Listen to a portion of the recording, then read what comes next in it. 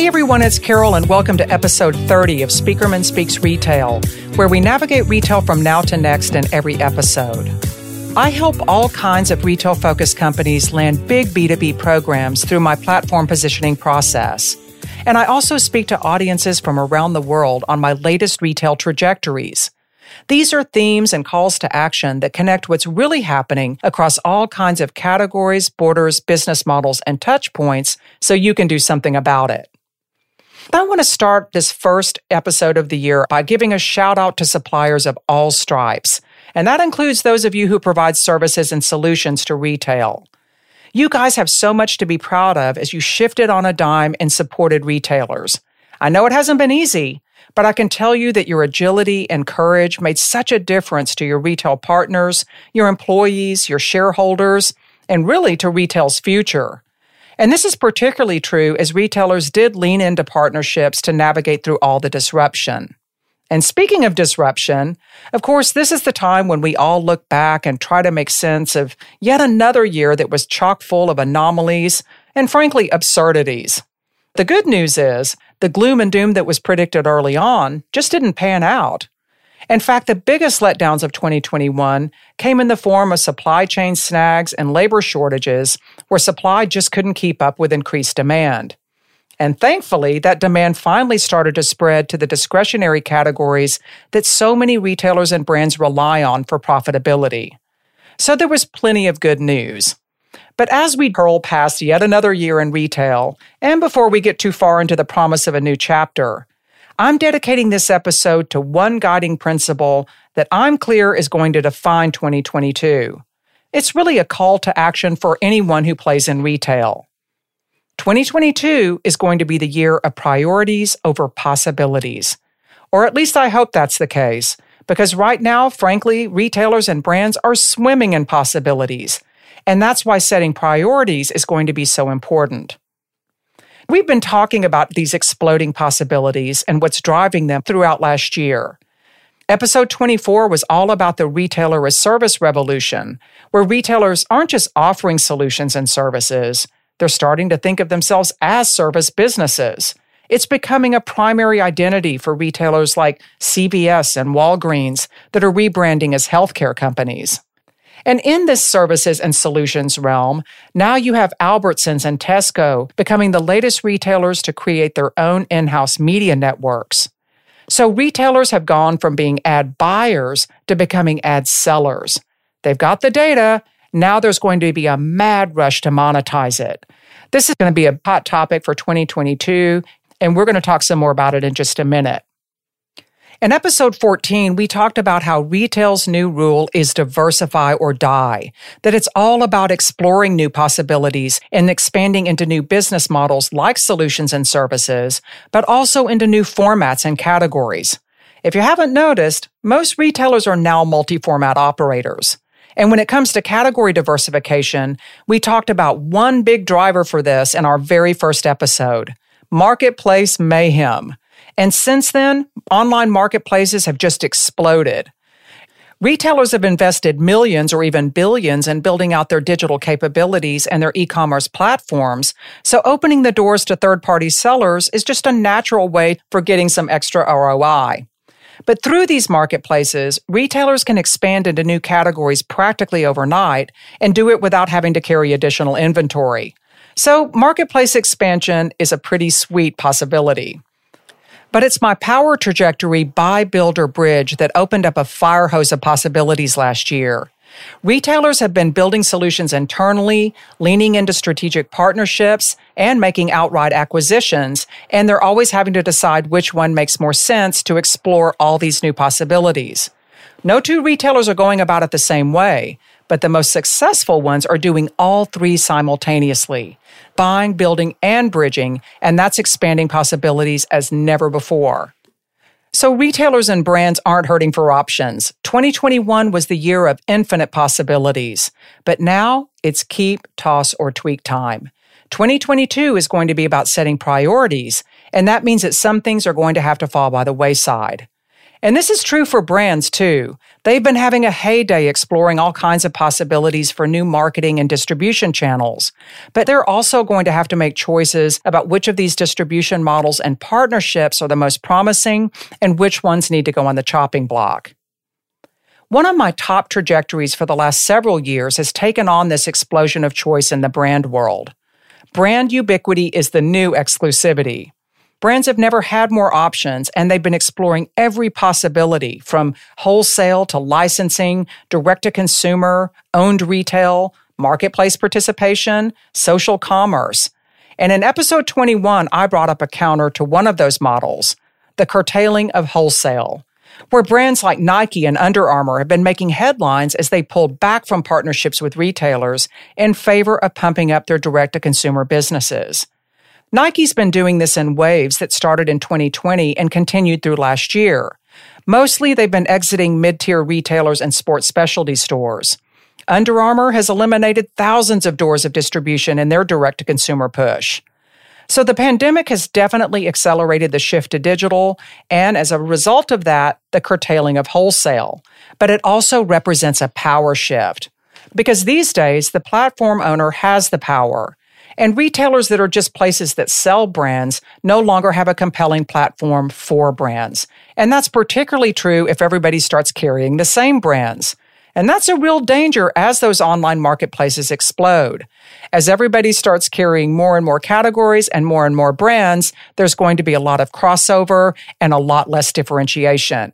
But either way, many brands are no longer satisfied to be once or twice removed from their customers. Brands like Nike have built up platforms that provide a safety net that allows them to close that gap. Of course, Nike's been building out its platform for years, but now Nike's a multi-format retailer that runs a physically and digitally connected brand empire that powers its direct-to-consumer business. But as Nike's platform amps up, wholesale relationships can be seen as a liability that compromises the Nike brand, their price controls, and profitability, not to mention access to that all-important first-party data. So Nike has the platform power to eliminate intermediaries, but not every brand can say that. In fact, very few can. That doesn't mean that we're not going to see more brands trying their hand at direct-to-consumer. We are. Traditional wholesale relationships are going to be the first to go as the price and the pain of entry to digital opportunities that facilitate direct-to-consumer continue to fade. Going forward, forging direct-to-consumer relationships isn't going to have to equate to building out an e-commerce platform or even opening branded stores. Going back to that buy, build, or bridge scenario, now there are a slew of third-party solution providers, those bridge builders, that are sitting at the ready to help brands participate in new, easier access direct-to-consumer opportunities like social commerce. We talked about this in the last episode, where companies like BeyondXR are building out shoppable, immersive virtual experiences for brands.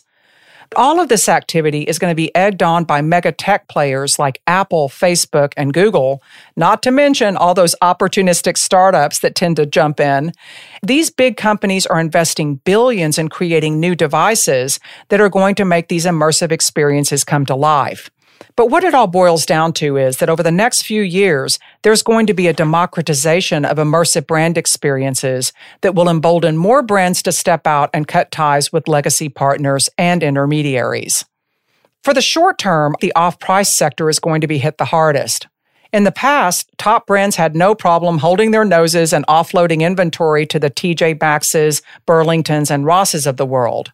Now, brands have more palatable options, not to mention the supply chain snafus that we keep talking about, but they're also eating into excess inventory. Now you've got brands like Carter's, Ralph Lauren, and Steve Madden deliberately dialing back their discount distribution in favor of full-price selling on their own platforms.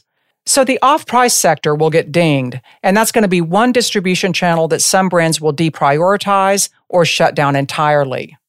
And this is probably going to cascade down to retailers' outlet operations too. Some of these are going to get sheared off so that retailers can refocus on the full price opportunities that they can tap through their own platforms. But so many brands are going to deprioritize wholesale partnerships and off-price distribution in favor of direct-to-consumer. They're going to do this in order to plump up margins and also to own their data. In many cases, retailers' diversification plays are actually going to be what ends up narrowing the possibilities for brands. That's going to be the case with the explosion in retail media that I mentioned a minute ago. As retailers set up their own in-house ad shops and media arms, they are going from ad buyers to ad sellers, and retailer suppliers are becoming retailers' customers. When it comes to grabbing ad spend, that buy, build, bridge question is a no-brainer for retailers like Walmart, Target, Tesco, Kohl's, Petco, CVS. The answer is, by all means, let's build this. And why not? These build-outs aren't exactly speculative. Retailers have a built-in customer base in the form of their suppliers and brand partners, and they have a bully pulpit where they can direct the action. Right now, Amazon undisputedly dominates the digital ad space, hosing up 77.7% of U.S. digital ad dollars. But Walmart's no slacker. Estimates are that their ad revenues are going to hit $1.55 billion with a B this year.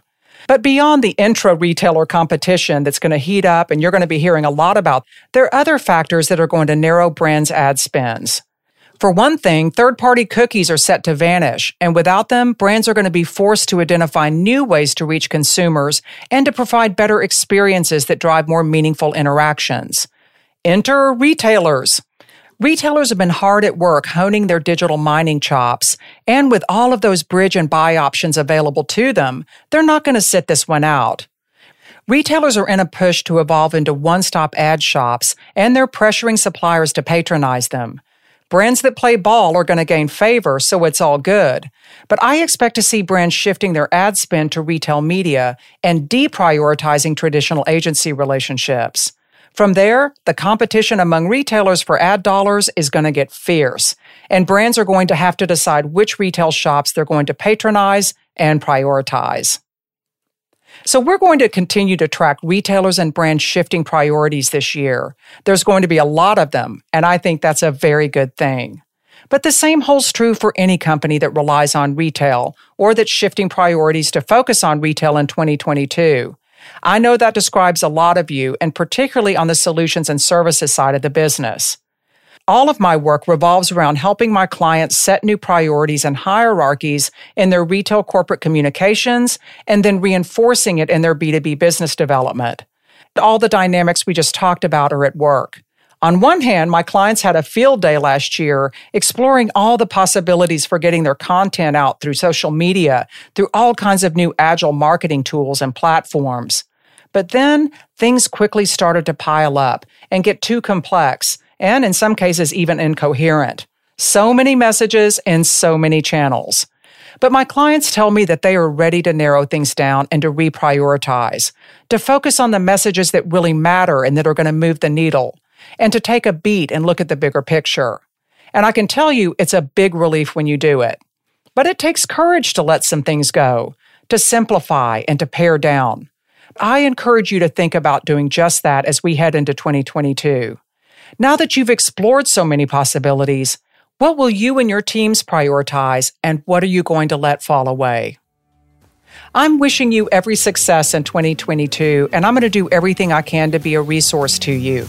Let me know how I can help you with your retail positioning and events. Please let me know what you want to hear about this year, and keep me posted on how everything's going for you. You can ping me at carol@speakermanretail.com or hit my site at speakermanretail.com to check out more insights and get the latest on events and other happenings. And don't forget to subscribe to the podcast through your favorite platforms if you haven't already. Thank you for listening, and Happy New Year.